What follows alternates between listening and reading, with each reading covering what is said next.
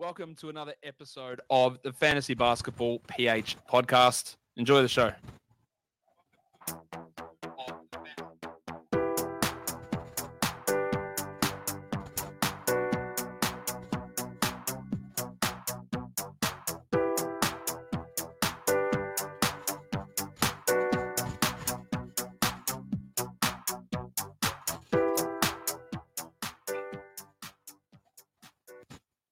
Oh, what is up mga papi? Welcome to the Fantasy Basketball PH, your Filipino brand of fantasy basketball. At syempre, ito ang inyong fantasy papi, Papi Roy. What's up? Happy Sabado sa inyong lahat. Happy weekend.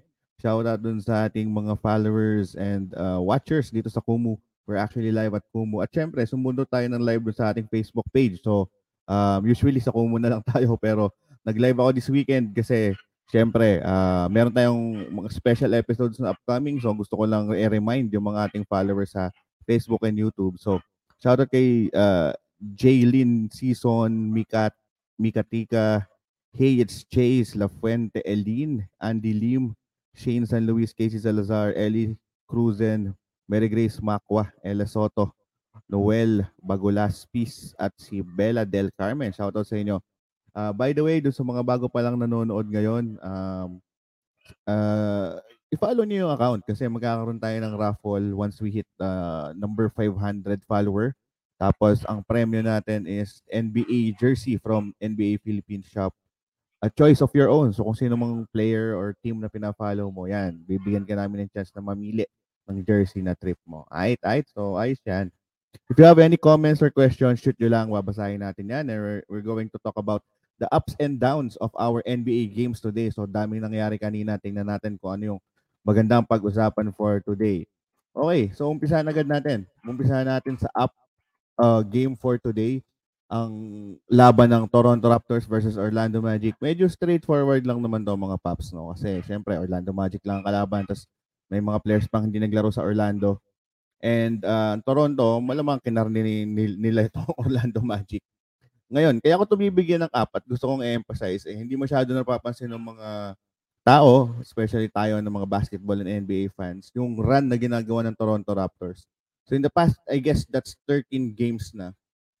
They're actually, I think they are 10-3 na ata. 4 pa lang yung winning streak nila. Pero in that span of time, similar as Boston Celtics, ang dami nila ng panalo, almost 9 ata o 10 na yung panalo nila. Tapos 3 lang yung talo nila in that run. So hindi masyado napapansin ng mga tao pero the Toronto Raptors is having a really great run. Initially parang alanganin sila sa play-in tournament pero ngayon isa na sila dun sa sure bet sa top 6. So they're actually number 6. And then ungusan nga nila yung Cleveland Cavaliers na nasa top ng mga nakaraang linggo. And then ang catch lang dito, they are just 2 games away from the Cleveland Cavaliers. Kaya mapapansin nyo, hindi din nag-uupo ng player itong mga Toronto Raptors kasi kailangan din nilang manalo. So dun sa mga meron pang fantasy at yung meron pang mga liga dyan, supposedly, hindi ko isasuggest na sana meron pa. Ako meron pa akong ilan pero medyo hassle talaga. Pangit talaga magkaroon ng finals or semifinals pagdating ng last 2 weeks kasi umuupo na yung mga player. Pero kung meron pa rin ngayong liga, if you own a Toronto Raptor, medyo swabing-swabe yung playoffs nyo kasi meron pang incentive ang Toronto Raptors na maglaro pa. Take note that itong Chicago Bulls at Philadelphia 76ers, almost dikit sila. Dikit-dikit talaga sa East compared sa West. Imagine mo, yung top seeded ng East ay 49 wins, pagkatapos ang Toronto na number 6 ay 44. So kung iisipin mo, kung ipapanalo ng Toronto Raptors lahat, assuming na matalo din naman lahat ng Miami, may chance pang Toronto Raptors to be in the top 3, di ba? Even na top seed. So, hindi naman yun yung goal nila dahil medyo mahirap isipin na yung Milwaukee, Minnesota, Boston, Philadelphia, Chicago talo ng 5 games starting tomorrow, no? Medyo malabo mangyari yun. Mananalo at mananalo yung mga yan. Pero at least sa Toronto Raptors, ang incentive nila is hindi mawala dito sa top 6. Kasi ang Cleveland Cavaliers, 42. So 2 games ahead lang ang Toronto Raptors. Tapos yung Brooklyn at Charlotte saka Atlanta, which is nanalo lately, 40. So 4 games away lang din doon. So in some sense, itong upcoming 5 games, is gonna be crucial sa Eastern Conference. So sa fantasy, kung nasa liga ka pa, medyo may incentive tong mga Eastern team over sa mga Western team. Though may mga ilang team sa West ang medyo may incentive pa rin, pero para sa akin dikit-dikit talaga dito sa East. So let's see kung ano mangyayari. Kung may iuupo man dito sa Toronto Raptors, maybe si Fred VanVleet. Pero starting last week, medyo hindi na siya 100%, pero naglalaro pa rin siya. So it's a good thing. Tapos si Gary Trent Jr. pinaglaro na nila. So I guess, again, shout out at props dito sa Toronto Raptors. Low-key, umaariba itong Toronto Raptors. And let's see kung dire-diretso yung kanilang pag-aarangkada. Sayang ako, I was thinking okay na makapasok ang Cleveland Cavaliers as a younger team. Kaso nawala si Evan Mobley. Medyo challenging para sa Cleveland na makapasok. Ang pwedeng umangat, siguro ang Brooklyn Nets kung manalo ng manalo. Kaya nga, importanteng manalo din ng Chicago Bulls at Raptors. So, yun lang. Gusto ko lang i-highlight yan, especially doon sa may mga fantasy playoffs. Ay. Shout out dun sa ating iba pang watchers dyan. Itong si Kat Pahares, Darren Dumael, Lensky 06, Caris 1980, It's RV, Chokab, si Lala, si Fuego, at si Jovit Caballero. So, shout out din dito sa mga watchers natin dito sa Facebook. If you have any comments or questions, shoot nyo lang. Sabi dito ni Papi Jan Edel Merza, Ingram Bulok, Librik daw. Pag-usapan natin yan mamaya, Papi. Sumigaw si Ingram eh. Medyo hindi pa siya nakaka-move on. Nung tinrade siya ng Los Angeles Lakers. Sabi ni RJ Latayan, maglaro pa kaya si Bay at Wendell Carter Jr. planning to drop yung dalawa since puno ang schedule sa Monday. Any advice, Paps? Sige, sagutin na natin yan bago tayo mag-move forward. Move muna tayo mamaya sa Detroit Pistons. Sasagutin ko yan si Bay saka si Wendell Carter Jr. Okay, sige. Sagutin natin yan. So, ito ang aning unang up na game. Ito, Orlando, nabanggit ang Wendell Carter Jr. kanina. Up ko din to si Markelle Fultz. Actually, is having a solid run simula nung bumalik siya. So, kanina nga kalaban nila ang Toronto Raptors at ang ginawa nito ni Markelle Fultz in just 20 minutes. So, take note yung minutes restriction. Since he came back, hindi pa siya talaga nagbe-breakthrough ng 25 minutes or more. I guess less than 25 pa nga siya. Parang pinakamataas niya ata, 22 or 24. So, in 20 minutes, 12 points, 7 dimes, assist, 2 steals, 5 rebounds, 2 free throw, walang tres. So, this is a regular Markelle Fultz line. Hindi talaga siya matres na player, pero yung dimes andyan, kasi mahilig sumalaksak tong si Markelle Fultz. To be honest, nung nire-research ko tong Orlando Magic, okay yung tandem nila ni Franz Wagner na medyo binurn tayo kanina. Yung mga Franz Wagner player dyan, DFS and regular season, na-burn kanina kay Franz Wagner eh. Umpisa pa lang ng laro, nayari yung, alam ko, ankle ata o yung paa, hindi na bumalik. Pero in the past few games, maganda yung pick and roll saka yung pasahan nito ni Markelle Fultz kasi ito si Markelle Fultz, pagdating sa shaded lane, kayang-kaya niyang bumiyak mga papas. Medyo magaling. Mga Pinoy, magaling din dyan eh, bumiyak. So, kaya-kaya niya talagang mag-drive sa loob and then penetrate pagkatapos kick out or kung sino mo magkakat, mapapasahan. So, ang kagandahan pa niyan, mate-training tong mga bata. Kasama na si Gary Harris na isa sa mga very well-known good cutter in NBA, lalo na nung nasa Denver Nuggets pa siya. So, props para dito kay Markelle Fultz. Hindi ko na ibabanggitin yung comparison nilang dalawa ni Cole Anthony. Si Cole Anthony, 8 points lang dito, 3 assists in 27 minutes. Alam niyo namang team Markelle Fultz ako at napag-usapan natin yan in the previous episode. Pero siguro, magkakaroon kasi tayo ng off-season, yung buong 30 teams ng NBA. Pag-uusapan natin yan, I'll be having several guests, mga reporters, mga fans, mga sports analysts, at syempre mga tropa ng mga teams na to. So kung super fan ka ng Orlando, super fan ka ng Chicago, or kung sino man, unless meron nang nauna sa'yo, chat nyo lang yung page ha. Sabihin nyo, oy Paps, gusto kong umupo dyan, pag-usapan natin yung team ko. Kasi gagawa tayo ng review ng performance nila at preview para sa upcoming season. So, marami pang content tayo kahit na matapos ang NBA, hindi mauubos ang ating content. Kaya doon sa mga bago pa lang nagjo-join at bago pa lang nakakilala doon sa page at content natin. Ako, follow nyo kami. Bukod dyan, para ma-notify kayo sa mga episodes namin. I promise you, better to dun sa mga ibang basketball content kasi medyo pangmasa sila talaga eh. Alam mo yun? Dito, lalagyan natin talaga ng mas magandang context at laman para ma-explain natin na maayos. And then, of course, we have good friends in the international fantasy basketball scene na pwede nating hilahin. So, medyo mapapa-English tayo dyan kapag nag-guest natin sila. So, yun yung kagandahan dyan. Kaya, i-follow nyo na mga paps at mga moms dyan.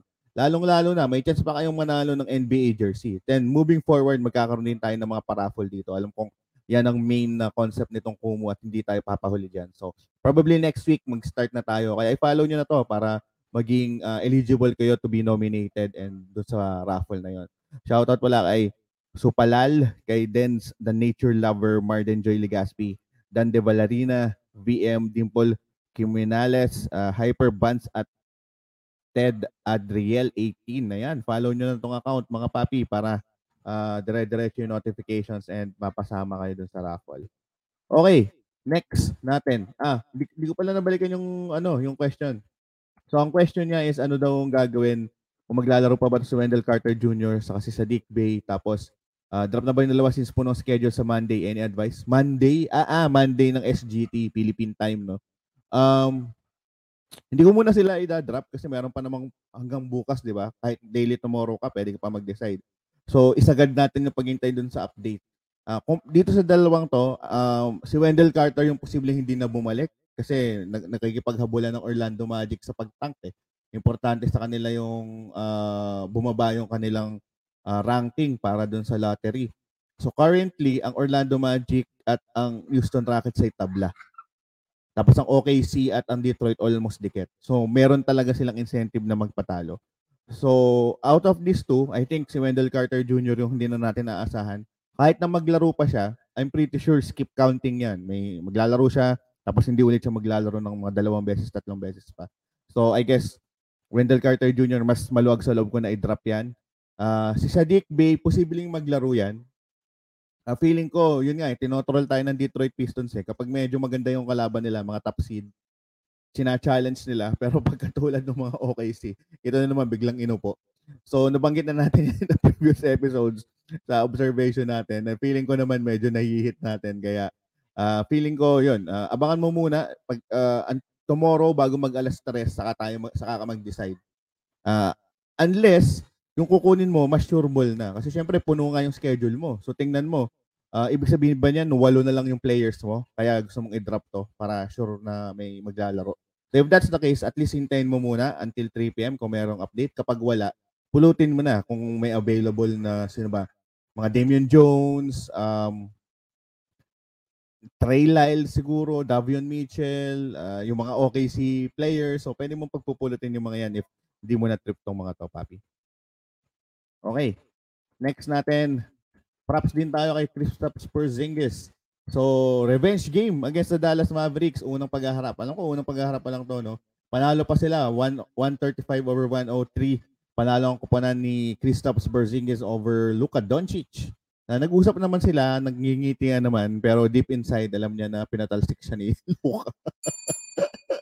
Pero kasi kita mo naman, win-win naman. Simula nung nawala si Kristaps Porzingis sa Dallas Mavericks, maganda naman yung naging performance nila.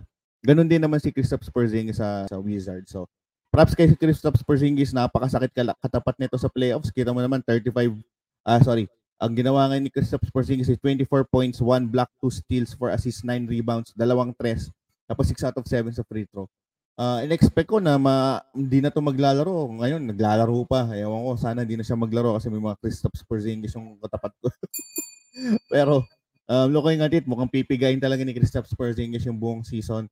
So, I think posible pa siyang umupo kahit isang beses. Let's see, meron bang back-to-back ang Washington? Pero feeling ko irrelevant na eh. Kasi, itong Washington Wizards at si Kristaps Porzingis, naglalaro na rin siya sa back-to-back. So, irrelevant kahit may back-to-back pa. It's more of like really finishing the season strong. Standings naman kasi ng Washington Wizards, patalo na rin eh. Nung una pumupuso sila na makapasok sa play-in. So ngayon, alanganin na. Ang laki ng lamang nila sa Indiana Pacers, 9 games. Nagtatank na talaga yung mga yan. So it's more of just beating the New York Knicks, saka ano ba yung medyo katapat nila? Yun, beating the New York Knicks na lang. Kasi yung ibang katapat nila, sina San Antonio Spurs, sina Los Angeles Lakers, wala na. Ano na, tawag dito, tatry pa nilang manalo. So out of dun sa mga yon, dahil nasa play-in tournament pa, malamang sila yung magiging pinaka-lowest. Ang next nilang katapat sa pagtatank would be Sacramento Kings na 29 wins. So 5 games ang ahead nila. So probably yun nga. New York Knicks lang yung kailangan nilang mas lower yung standing nila para medyo gumanda yung lottery pick niya. Pero other than that, mahirap na. Hindi na nila mahahabol tong pagtatank na to. Pumuso kasi sila talaga na makakapasok sila. Kaso 6 games na yung lamang ng Atlanta Hawks over dito sa Washington Wizards. Kaya medyo GG na. Okay. Next nating up would be Jalen Green. Mga paps, satisfied ba kayo dito kay Jalen Green, mga papi? Kay Kabayan Jalen? Anong masasabi nyo sa mga nanonood ngayon? Palagay nyo ba? Kasi ang top 3 rookies natin, Cade Cunningham, well, I guess Evan Mobley number 1, Scottie Barnes, Kane Cunningham. And then, si Franz Wagner, saka itong si Jalen Green. Sa palagay nyo ba, okay talaga yung potential nito ni Jalen Green? Kasi in the past few months, lalo na yung bago mag All-Star break, tapos ganun pa yung pinakita ni Jalen Green sa slam dunk competition. Maraming nag-criticize agad kay Jalen Green, tapos nagsabi, nako, scorer lang talaga siya, tapos medyo marami pang, masyado pang raw, hindi masyado kasi siya nag-dominate sa G League, saka sa mga iba pang liga before, pero iba na sa NBA. Ganun yung mga nakikita nating feedback eh. Pero para sa inyo mga papi, masaya ba kayo sa performance ni Jalen Green? Kasi ako, personally, okay na okay ako dito kay Jalen Green. I was nung pangit yung laro niya, I was always telling the people na he can do yung run na ginawa ni Anthony Edwards last year. Kasi ganyan talaga yung mga players na rookie na scorer eh. Sa mga umpisang months, may hirapan talaga yan kasi mag-a-adjust yan. Iba na yung depensa nila, mas mabigat na. No schedule ng NBA, iba na rin. Pero the moment na maging comfortable yan, given na scorer talaga sila, imposibleng hindi mahulog yung mga tira nila. Especially itong si Jalen Green na napaka-athletic. So, ganun na nga yung nangyari. Hindi man kasing solid nung performance ni Anthony Edwards. Pero kadikit na eh. Talagang pagdating ng second half of the season, quality na yung binibigay ni Jalen Green.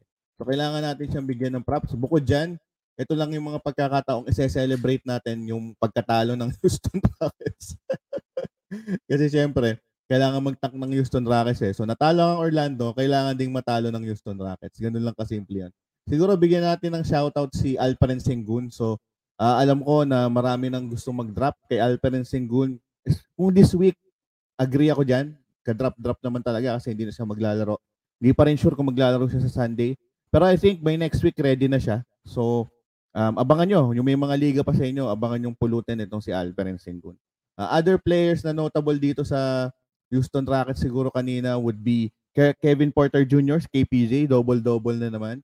Tapos ang isa sa mga biggest improvement ng KPJ itong outside shooting niya. So kanina 12 attempts. Although 4 lang nahulog niya, pero the fact na he's attempting 12 attempts per, almost double figure attempts per game sa tres, it means sobrang kumpiyansa nitong katandem ni Jalen Green.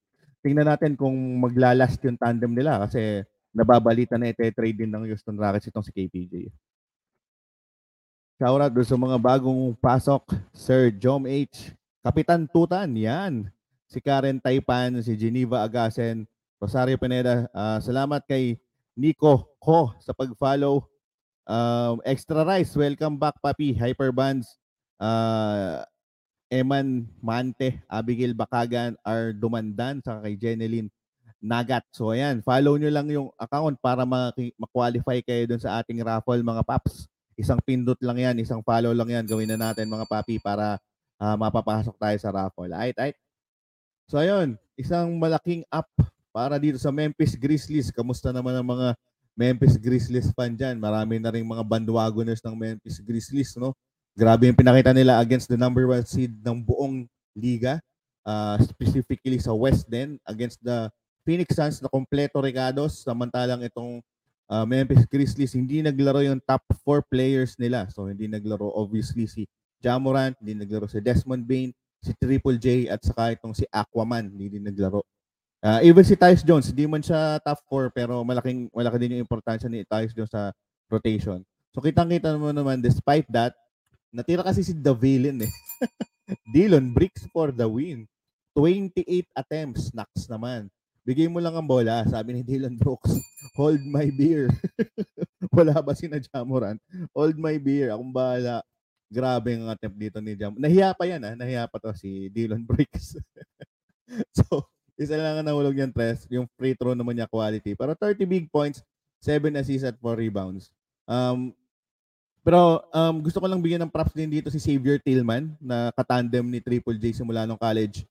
Isa to sa mga solid na magiging future backup or maybe starter din ng Memphis. So hindi lang siya nabibigyan ng playing time ngayon kasi sobrang ganda ng mesh ni Aquaman sa team eh. Kaya kahit vet si Aquaman talaga nabibigyan siya ng playing time. Si Anthony Melton as usual nag-step up, saka itong si Zaire Williams na finlip ng ng 76ers para sa Memphis Grizzlies. So quality sobrang lalim talaga ng lineup ng Memphis Grizzlies.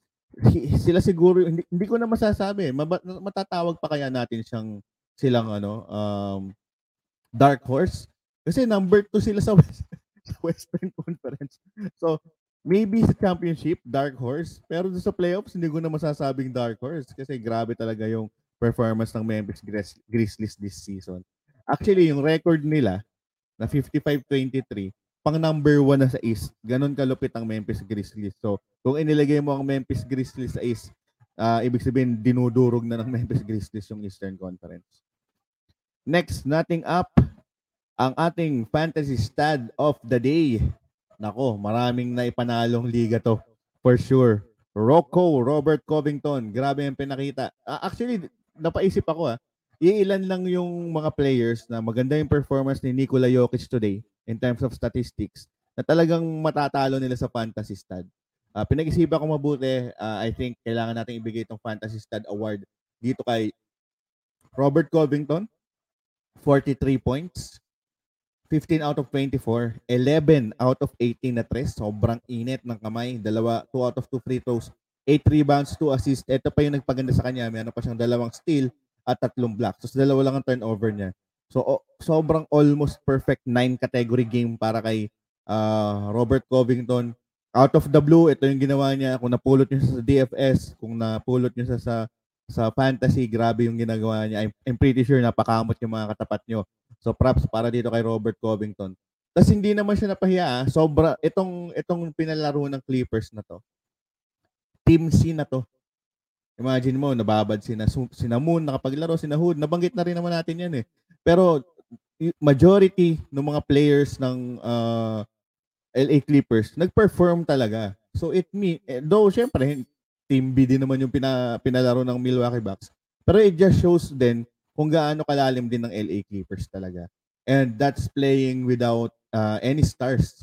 So they are actually one of the revelation this season na hindi na pag-uusapan dahil for the longest time wala silang superstar na pinapalaro pero hindi sila knockout. Even the Lakers, mas maganda pa rin yung performance nila kasi sa Lakers. So mamaya pag-usapan natin yan. Another up, akala ko siya na talaga yung mananalo ng fantasy stud kasi grabe din ang pinakita nito ni Killian Hayes. Well, may reason yan kung bakit siya gumawa pero mamaya natin pag-usapan sa down games natin. Ito naman si Killian Hayes in 40 minutes, babad na babad against the Oklahoma City Thunder. Panalo nga sila, syempre gusto magpatalo ng OKC. Meron nga akong pinost dyan Parang, okay, ang best tanking team natin ay ang OKC. Pero sabi ng Detroit Pistons, hold my beer. Iuupo ko bigla sa Dick Bay, si Stewart, saka si Cunningham. Pinalaro lang ng less than 10 minutes, binangko na. Kaso, siyempre, dahil best tanker itong OKC, nako, hold my beer ulit. Pinalaro nila as a starter, yung kakasign lang nila ng 10-day contract na si Jalen Horde na pag-uusapan natin later. So, grabe, labanan ng tank mode kanina. Pero anyways, maganda ang pinakita ni Killian Hayes. 26 big points, 7 rebounds, 8 dimes, 5 big steals at 2 blocks. So dyan pa lang, bawing-bawi ka na. Tapos nakahilog pa siya ng tres na hindi masyado kilala pero sa mga hindi familiar sa laro ni Killian Hayes, meron talaga siyang outside threat din, tapos 12 out of 25. Oo, ang kalaban nila OKC. Alam ko na sasabihin ng iba, kalaban naman nila ang OKC kaya maganda performance. Pero ang bottom line natin dyan, he is not a lost cause. He was drafted within the top 3 nung batch nila LaMelo Ball. And I think he top 3, top 5 pala. So I guess worth it pa naman siya. He's a work in progress pero he's developing. Medyo late lang over sa mga kabatch na tulad ni LaMelo, saka ni Anthony Edwards. Pero feeling ko medyo ahead naman siya kay James Wiseman kasi hindi pa ulit naglalaro si James Wiseman, di ba? So may pag-asa pa dyan sa mga fans ng Motor City Machine Guns dyan. Props doon sa inyo kasi medyo promising din talaga tong si Killian Hayes. Ano lang talaga siya, medyo na bash lang siya nung unang season niya kasi both sa na-injury siya, sabaw talaga yung field goal percentage niya sa efficiency. Ito na nga mga paps, yung ating magic bunot of the day. Kaka-signed lang to ng OKC Thunder, di ba? Tapos out of the blue, bigla siyang gumawa. Ano ba yung ginawa nito ni Jalen Horde? Yun, nalito pa ako sa pangalan niya. Si Jalen Horde played 40 minutes dahil wala si Pokusevski. May sipon ata si tropa. 11 points, double-double, 20 big rebounds. Tawag dito. Siya yung pamalit kay Moses Malone. Naalala niyo ba si Moses Malone? Moses Brown pala. Naalala niyo ba si Moses Brown, mga paps? Siya yun. Na-replicate niya kasi last year, ganito din. Biglang may sinign from the G League tong OKC. Tapos pag laro-laro, almost 2020 ata agad to si Moses Brown. So, siya yung bagong Moses Brown. May 2 blocks, 3 assists, tapos 5 out of 9 field goals lang. The moment na maglaro si Pokusevski, definitely mababangko itong si Horde. Pero at least we saw some good stuff from Pokusevski. Well, medyo hilaw naman yung kalaban niya. Hindi naglaro si Isaiah Stewart, si Stewie kanina. Pero at least alam natin na pag may binibigyan na opportunity itong mga bata na to, talaga nagde-deliver. Okay, shoutout dun muna tayo kay Mizimu, kay Nika, kay Enil, Erwina, Meryl Media, kay May Love, kay Vin, saka kay Erico. Sabi ni Papi Moderato Charles, what's up? What's up, Paps? Nag-double, tayo ngayon? Double stream. Live sa Kumu, saka sa Facebook. Kamusta ang mga liga mo? Sabaw si Stewart ko. Sabaw na sabaw talaga si Stewart kasi, hindi na pinalaro. Labanan ng mga tank team, Paps. Okay, bigyan ko ng props tong bagong salta sa aking favorite team na San Antonio Spurs. Which is ito na nga, si Josh Richardson. So medyo hilaw na talaga si Josh Richardson simula na umalis siya sa Miami. They expected big things from him sa Philly pero hindi niya nagawa. Tinrade siya para kay Seth Curry sa Dallas. Wala din nangyari. And then napunta siya sa Boston. May mga games na okay pero hindi nila nagustuhan yung performances niya.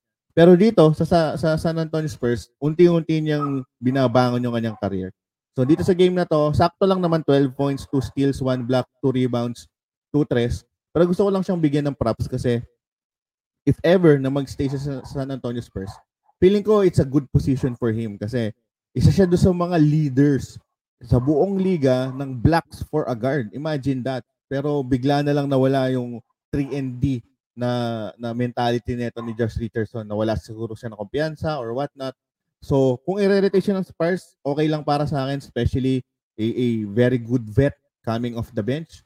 Hindi din siya katandaan. So, saktong-sakto siya dun sa dynamics ng San Antonio. So, let's see kung i-retain siya ng Spurs moving forward o itutulad lang siya ka na Tad Young saka ka na Rudy Gay na okay, buong season, papalaruin ka namin, bigyan ka namin ng opportunity or baka nga ibang ko. And then eventually, ite-trade din bago mag-trade deadline. Kasi yun nga, San Antonio Spurs are actually investing for the future.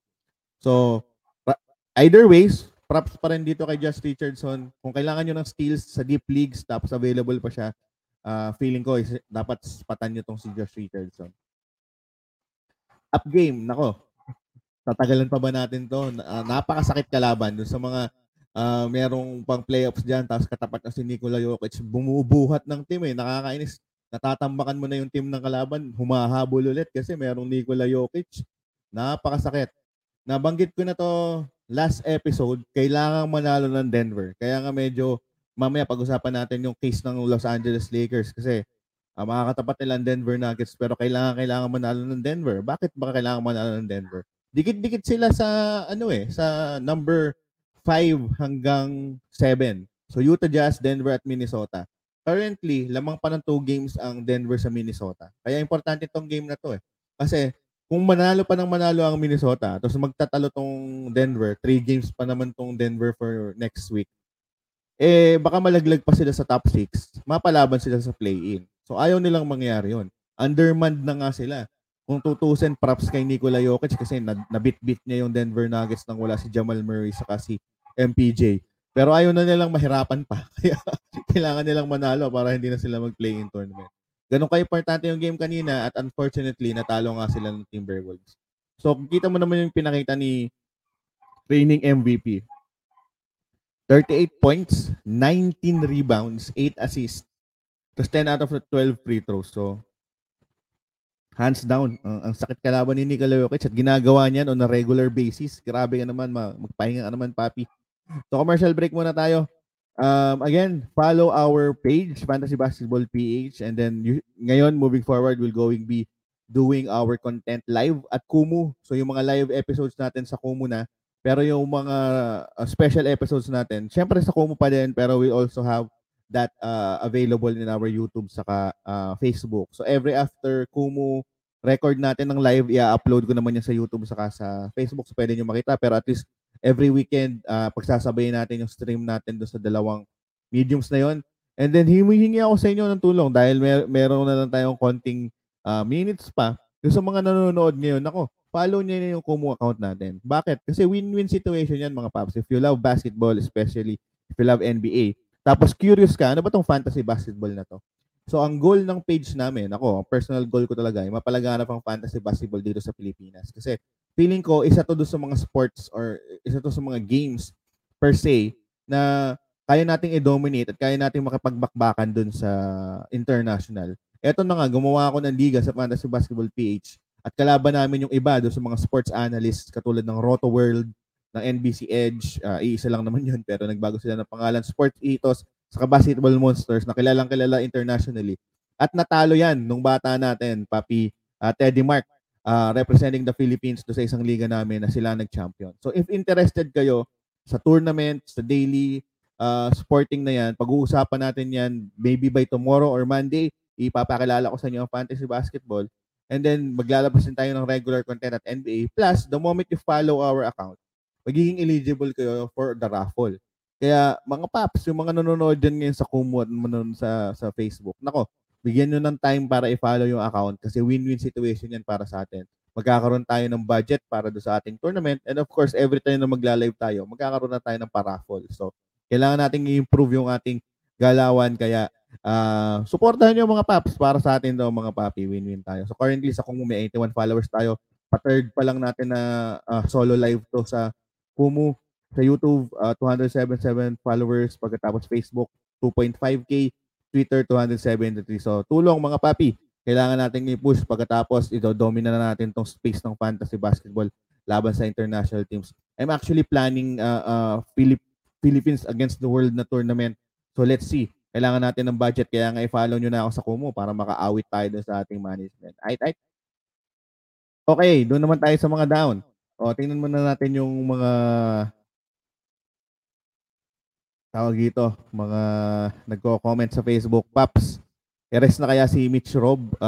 May chance, Paps, lalo na tong si bagong attitude problem na si Julius Randle kasi wala na. Nilaglag na ulit ni Trae Young, ang MSG villain. Nilaglag na ulit ang New York Knicks. So, there's no incentive na palaruin pa sila. Maybe palaruin na yan sina Sims, si Obi Toppin, saka sina Dus McBride. So, yun yung tansya ko. Pero let's see, kasi itong si Mitch Rob, di ko sure kung i-resign pa nila yan. Medyo na-undervalue nila yan. Kahit i-check mo yung kontrata. Para Papi Romero, Tandok, Paps, Okongwu or Moses Brown, need rebounds for my final ad. Definitely Moses Brown. Alam mo kung bakit? Kasi may 2 games ang Cavaliers Saturday, Sunday. So sana daily to day ka, mahabol mo pa si Moses Brown. So kung di mo na-add kanina si Moses Brown, dapat in-add mo. Pero kung na-miss out mo siya, feeling ko okay pa rin naman yung Moses Brown dahil ang kalaban naman ng Cleveland Cavaliers would be Philadelphia 76ers. Hindi ko sure kung maglalaro si Embiid o hindi. Sana, well, either ways, kailangan pa rin maglaro ni Moses Brown kasi maliit ang lineup ng Cavaliers. Hindi naman kaya ni Kevin Love yun, di ba? Doon naman kay Okongwu, ang kalaban naman, ay wala silang laro ng Sunday. So feeling ko daily to day to kasi late na yung tanong, hindi mo na maa-add eh. So para sa akin, Moses Brown para meron ka pang 2 games na makukuha sa kanya. Shout out kay Jay Mochin, Mokaniu, Maricel Martinez, Presa Saban, Christine Hanon, Roy Labs, Tosing, Maritel Logera, si Tess Janob Barbonyo. So shout out sa inyo. Follow nyo ang account para mapasama kayo sa raffle. Isang pindot lang naman yan, don't worry. Pa-follow back pa kayo, promise. Okay. Move naman tayo sa down. Bigyan natin ng isang down tong si Spencer Dinwiddie. Medyo natalo sila ng Washington Wizards. Revenge game sana kaso hindi maganda yung pinakitang laro nito ni Spencer Dinwiddie. Plus, gusto ko lang i-remind sa inyo kung ano pa talagang player itong si Spencer Dinwiddie. Kasi meron siyang back-to-back na clutch shots, di ba? Ako, masaya pa rin naman ako sa kanya. Never naman tayo naging basher eh. Pero gusto ko lang yung i-remind na hindi talaga efficient scorer tong si Spencer Dinwiddie. Hindi siya kilala sa outside shooting. Points, assist, yes. Pero medyo hindi talaga siya yung, alam mo yun, hindi siya Kristaps Porzingis level. Kaya nga nagtaka yung mga tao eh. Bakit pumayag sa trade na yun. Pero he's playing well for the Dallas Mavericks. Pera lang dito sa laro na to. Kasi 8 points lang siya. 2 out of 6. Walang nahulog na 3. 3 turnover pa. So, hindi na nga nakatulong. Nakahila pa bababa. So, yun. So, down game para kay Spencer Dinwiddie. Let's see kung mag-stick siya dito sa Dallas Mavericks. Feeling ko backup plan siya. Kasi there's a good chance na i-trade nila off-season si Jalen Bronson. Maraming manliligaw si Jalen Bronson, mga papi. Mga chicks na si Jalen Bronson. So, malay nyo, i-trade si Jalen Bronson. Makakatulong to si Spencer Dinwiddie. Medyo weird lang kasi yun nga hindi known for his outside shooting to si Spencer Dinwiddie. Pero yung kakulangan naman niya doon, nabubunuan niya doon sa playmaking ability niya, especially in driving to the basket. So, I guess mas na-recognize ng Dallas Mavericks yun. Pero unfortunately for this game, down tayo dito kay Spencer Dinwiddie. Ganun din dito kay Buddy Hield, isa doon sa mga weird candidate for our 6-man award.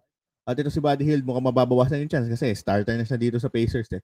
Ang malupit pa dito kay Buddy Hield, dito sa game na to, almost similar sa ginawa ni Spencer Dinwiddie.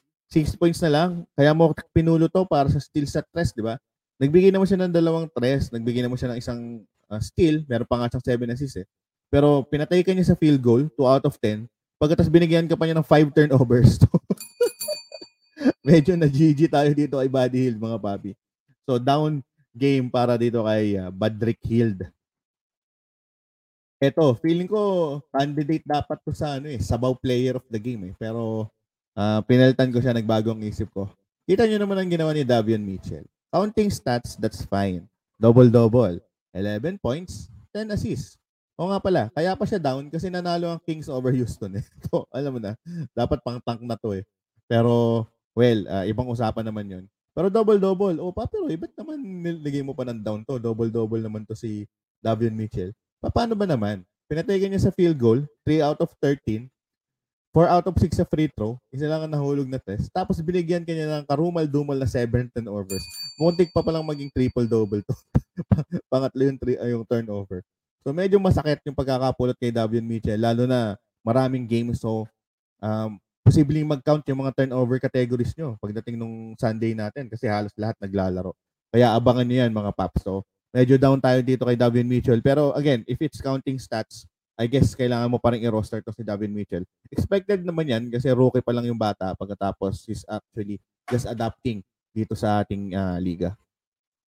Okay, shoutout ulit tayo kay KC13, kay Pline, kay Spider-Man, at kay James Talisay. Mga paps, i-follow nyo yung ating account kasi magkakaroon tayo ng paraffle at ang raffle natin ay NBA jersey of your choosing. Kaya follow na kayo, mga papi. Ira-raffle natin yan as we hit the number 500 follower. At eto nating sabaw player for today. Ibang case to compared sa pangkaraniwang sabaw players na hindi nag-perform o kaya may mga kasabawan na ginawa. Ito naman, di naman niya kasalanan eh kasi hindi siya pinalaro. Pero kasi nakabulag siya. Ang daming nag-line up sa kanya sa DFS. Ang dami din pumulos sa kanya. Sobrang ganda ng performances niya in the past few games. Kaya ang laki ng expectation. Tapos, kita mo naman, sila ni Bay sa ni Stewart, damay na natin yung dalawa niyang ka-team. Kaya sila sabaw. In just 8 minutes, itong si Cade Cunningham, fine, mabuti sana kung di na lang siya naka-dehado eh. Kaso, nag 1 out of 4 pa siya sa field goal. Di na nga siya naglaro ng todo. Nayari ka pa sa field goal percentage. Just binigyan ka pa niya ng 2 turnover. So, parang whammy na tayo dito kay Cade Cunningham. Mahirap i-explain kung talagang sobrang sabaw. It's just a matter of the team management. Pero still, in fantasy basketball, hindi na reason yan. Kung meron kang Cade Cunningham, alam kong agree ka sa akin na napakasabaw na nangyari. Ganun din kung meron kang base sa Stewart. So, he's our sabaw player of the day. Ito naman, ang ating Pugo players. So, dalawa yung ating Pugo players, mga papi. Una na nga itong si CJ Elibi na nag-render ng 22 minutes pero itlog 0.6 assist tapos 1 steal. Tapos meron pang isang Pugo player of course itong kalaban ng Sacramento Kings nga kaninang Houston Rockets. Ito medyo inaabangan ko Spanish youngster to. Pero bigger minutes naman siya, 30 minutes. At itlog din, tapos 14 rebounds si Usman Garuba. Gumaruba si Garuba. So ayan, itlog na itlog, pugong-pugo itong si Usman Garuba. Nako. Again, i-monitor na natin yan moving forward. Unfortunately, hindi ko na nabilang yung count pero nabilang yung count no? Di na tayo nakapagtali pero lahat ng mga players that played more than 20 minutes at nangitlog, tatandaan natin yan. Bibilangan natin kung ilang beses maglimlim ng itlog itong mga NBA players nito. Pero at least for this game, itong dalawang to, akalain mo yun, merong instance na magtatabla na dalawang more than 20 minutes na ng itlog, di ba? So, shout out dito sa mga to. And lastly, eto na nga, down para sa LA Lakers. So, doon sa mga nanonood ngayon, mga LA Lakers fan, lalong-lalo na sa inyo, mga paps, mga moms, palagay nyo ba makakapasok ang LA Lakers? Kasi, we only have 5 games left for the the whole NBA or 6 dun sa iba. Starting tomorrow, starting Sunday pala yan.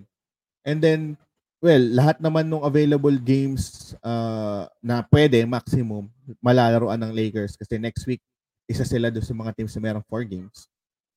Pero, currently kasi, sa pagkakatalo na sa New Orleans Pelicans, lalong lumabo yung chance na makapanalo sila. Ang daming if at ang daming dependency. So currently, dahil nanalo ang New Orleans Pelicans, tatlo kasi yan mga papi. Tatlo yung naglalabanan ngayon sa play-in tournament. Los Angeles Lakers, Spurs, at Pelicans. Kung gustong humabol ng Sacramento Kings, medyo mababa na yung chance.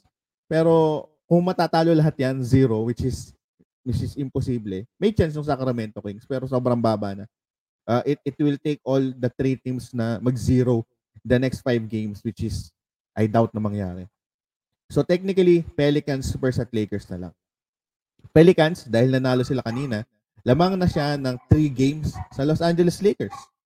Tapos, next week, 4 yung games nila, tabla sila ng Los Angeles Lakers. And then, New Orleans Pelicans pa, yung may pinakamagaan na schedule.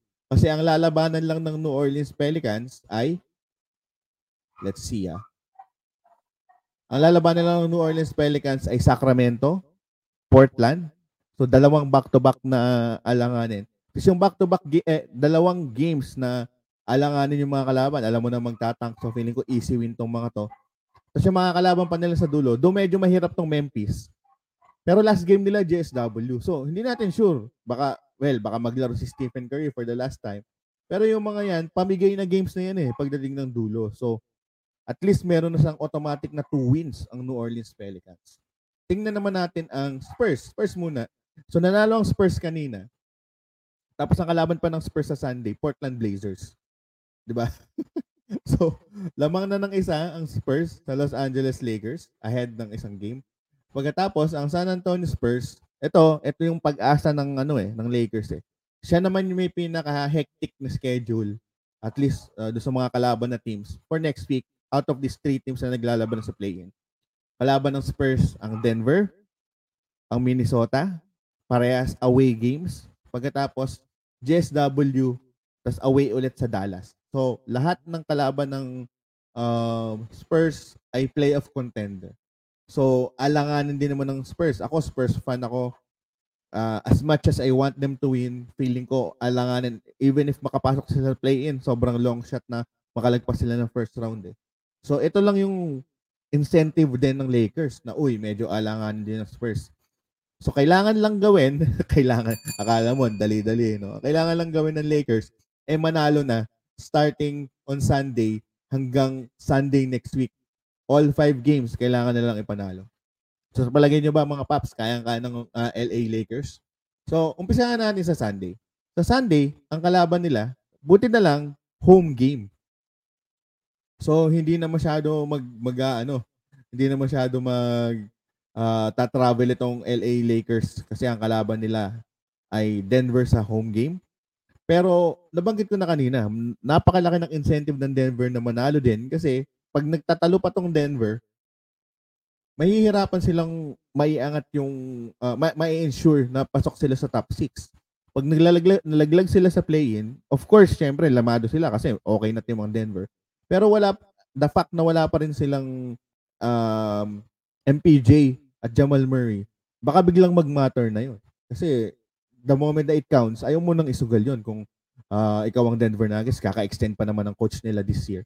So definitely they wanted to win. Kaya napakahirap na task agad para sa Los Angeles Lakers starting on Sunday. Eto pa, hindi pa dyan natatapos yan. Mag-start yung week nila next week na ang kalaban nila ay Phoenix sa home court ng Phoenix. So number 1 team kalaban ng Lakers. Ang next nilang kalaban, Golden State. Doon pa sa Oracle Center, nako, na isa sa mga loudest fans of the NBA. Buti na lang may OKC sila. So feeling ko ito yung pambawi nila. Tapos Denver ulit. Doon na naman sa home court ng Denver. So that's 3 away games for the Los Angeles Lakers. And they need to win all of those 5 games. Again, mga Paps, mga Max, mga nanonood ngayon, palagay nyo ba makakapasok ang Los Angeles Lakers? Comment nyo lang mga Paps at shoot lang kayo ng mga thoughts nyo about the Los Angeles Lakers kasi alam ko maraming LA Lakers fans dyan. Marami din naman ng mga basher ni LeBron pero feeling ko naman hindi natin matatanggi na malaki din yung naitulong ng Lakers sa alam mo yun, basketball in general starting from Jabbar, starting from Magic. Iba talaga ang LA Lakers eh. Napaka kilala. So, with that said, ngayon na they are on the corner, palagi niyo ba makakapasok to? So, tingnan natin kung anong masasabi ng ating mga nagko-comment kanina. Nag-comment na si Papi Jan Edel na bulok daw. Nagsabi na tawag dito, si James Ingram, potek. Si Brandon Ingram na Lebrick. So, yan, sabi nga niya, tiwala lang daw. Tiwala lang daw, sabi ni Papi Jan Edel. Sabi pa niya, Papi Roy, mag-aalay na ako ng isang tray ng itlog para sa Lakers. Tama mo na ng itlog na pula yan para talagang swabing-swabe. Okay. So, I guess that's our final contention. Ako, I'm still hoping makapasok ang Lakers kahit di ako Lakers fan. Still, importante pa rin makapasok si LeBron para sa akin. It actually gives a lot of grand dun sa playoff tournament and makikita natin kung hanggang saan ang kakayanin itong tandem nila. Tapos, syempre, may storyline Ano ba mangyayari sa off-season? Okay. Sabi dito ni Papi Romero Tandok, punta na tayo sa ating mga questions dito. Na-add ko Damian Jones and dahil sa kanya, nahabol ko lamang kalaban ko sa rebounds. Oo, Paps, quality si Damian Jones. Meron pa atang 6 blocks kanina, no? So, quality yan. Papi RJ Latayan, salamat Paps. Naghahabol din ako sa finals. Baka ako mas wise kumuha ng 2 maglaro bukas since puno pa rin sa last day. Oo, kasi kung idadrop mo naman either doon, so papalitan lang din niya. Unless sobra-sobra ka, at least may option ka.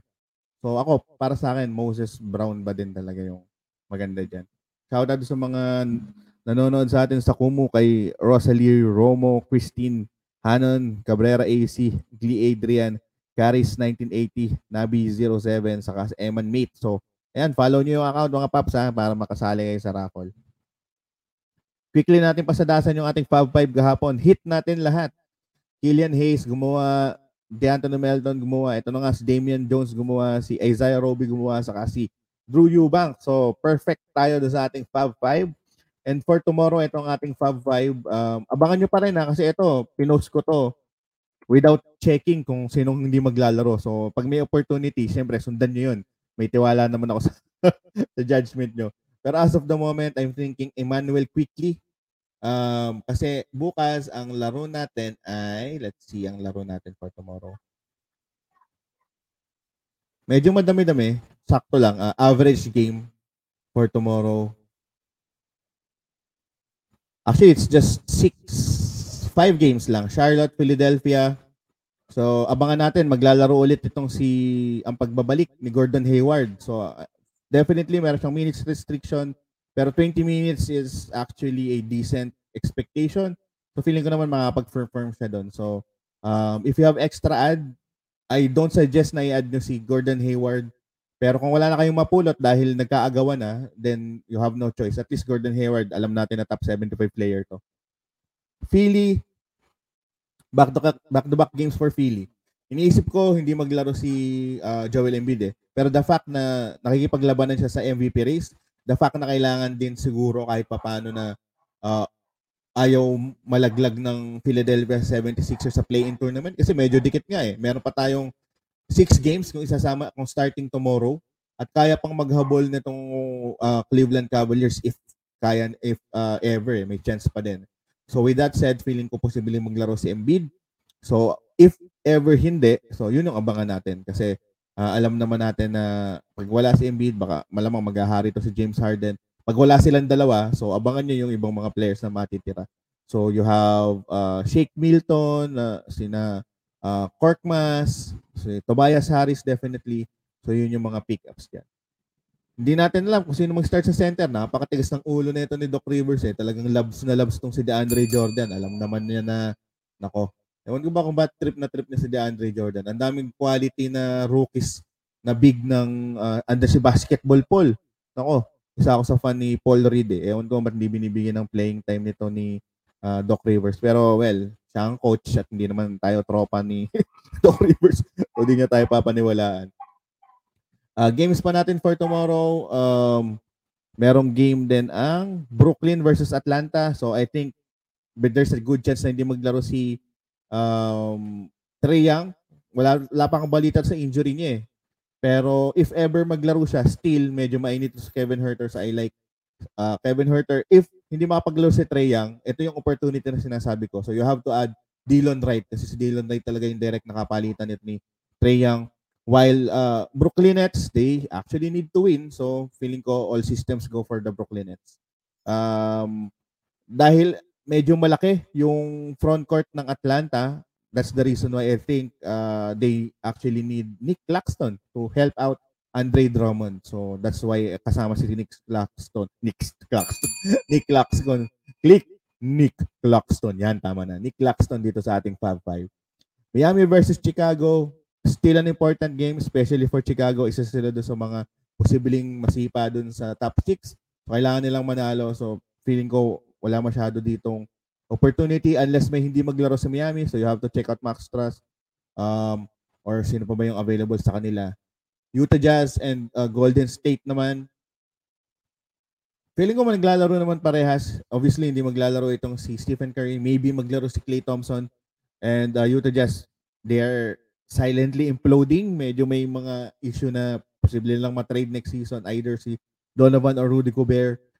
Medyo may mga rumors na rin na internally hindi nila sila happy together. So let's see kung ano mangyayari. Pero they are not playing as expected compared to the previous seasons. Still, ang Utah Jazz ay number 5 pa din. Kaso, tabla sila sa Denver Nuggets. So kanina, nabanggit na natin yung yung pangangailangan ng Denver na manalo. So it's basically similar to the Utah Jazz. So kailangan nila din manalo. And dahil dyan, ito ang ating Fab 5. So Emmanuel Quickly, Kevin Huerter, Onyeka Okongwu, Moses Brown, at syempre Nick Claxton. Napalaki ng top 5 natin. Fab 5 pala. Okay, punta na tayo sa questions. If you have any questions or comments, basahin natin yan mga paps. Sabi ni Papi RJ Latayan, salamat Paps, naghahabol kasi ako sa finals. Baka ako mas wise kumuha ng dalawa maglaro bukas since puno rin lahat. Oh, more power Paps. Okay Paps, no problem. Sabi ni Papi John Merza, Goods, Jalen, future backcourt, Green and Porter. Oo nga eh. Pero si Porter Paps may rumors na posible din siyang bitawan eh. Itong si Kevin Porter Jr. Kasama si Eric Gordon, maybe si John Wall din, at si Christian Wood. Shoutout kay John Gabriel, kay Saki Aki, kay Richard Bagajong, kay Take Zero, kay Nancy, kay Minya, kay Sarah, kay Precious, at saka kay Kisha na nanonood sa Kumu. Follow niyo yan mga paps. At doon sa mga nanonood dyan sa Facebook, nakapag-download na ba kayo ng Kumu app? Mag-download na kayo tapos i-follow nyo. Sabi ni Papi John Merza, nag-ala step plus Thompson si Rocco. Oo nga, mas malupit ba Paps? Meron pang steals and blocks. Ganun kalupit si Rocco. What's up Papi Char? Moderazo Charles. Sabaw si Stewart at Crowder. Oo nga Paps eh. Yun nga, napag-usapan natin kanina. Sabi ni Joey Lagasca, kalaban ko yung si Jokic semifinals. Ako din eh. Kalaban ko finals saka semifinals eh. At, nakakaurat eh. Bad trip kalaban, Paps. Alam mo yun? Parang kampante ka na a day before. Tapos yung araw na may laro si Jokic, dikit ulit kayo. Sakit sa bangs eh. Oy, Papi KP ng KPTV, sumunod ka dito after.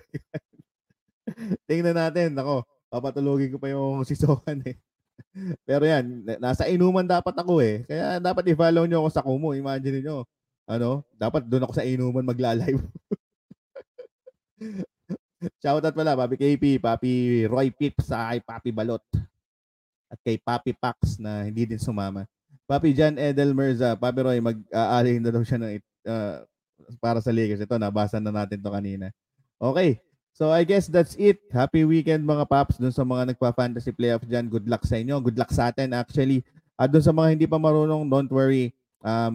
Almost finished na yung gagawin kong episode to really teach you how to play DFS and fantasy basketball. Magkakandak tayo ng tournaments sa Kumu. Kaya kung basketball fan ka, I'm pretty sure magugustuhan mo yan. So, abangan mo yung mga content. And then habang nag-spill ako dito, hanapin mo na yung account ko. Pag pindutin mo, pagkatapos, i-follow mo na. Kasi, explain ko sa iyo kung bakit ulit. Kasi, magkakaroon tayo ng raffle wherein mananalo ka ng jersey. Ito, kapag na-hit natin yung 500 followers. Habang hindi pa natin na-hit, starting next week, posible na tayong magkaroon ng budget to have prizes every episode. Tapos, mag-enjoy ka pa sa pagtambay at kwentuhan tungkol sa NBA and then tuturuan pa na maglaro ng fantasy basketball at DFS. At I promise na magugustuhan mo yan, lalong-lalo na kung NBA at basketball fan ka. Kaya habang nagsasalita ako dito, i-follow mo na. Ipa-follow back naman kita eh. Plus, may chance ka ba of winning and then you actually supported itong goal natin na papalaganap itong fantasy basketball dito sa Pinas. If you want to check more of our content, available kami sa Facebook, Fantasy Basketball Pinas. Kami din yung nag-own and actually hindi pala ako yung nag-own, hindi ako nag-create nito. Naatasan lang din ako maging admin ng NBA Fantasy League -PH. That's the number 1 and the biggest fantasy basketball community in all Facebook. So hindi pa kayo nakaka-join dyan, mag-join kayo dyan. Available din tayo sa YouTube and Spotify, Fantasy Basketball PH. Search nyo lang. Twitter handle ko ay NBA Fantasy Papi and of course sa Kumu, Papi Roy. Kaya bago ko i-end tong episode na to, mag-follow kayo mga paps and mga moms siya para naman win-win tayo for today. So for tomorrow, pag-usapan natin yung schedule and then happy weekend mga paps. Pahinga naman tayo. We deserve to spend some time with our family and our personal ish. So yan mga papi. Good night and good luck sa mga pasok. Last game na, last 2 games na. Galingan nyo. Balitaan nyo ako pag nanalo kayo sa finals ha. Okay? Again, this has been your Fantasy Papi, Papi Roy. Bye-bye.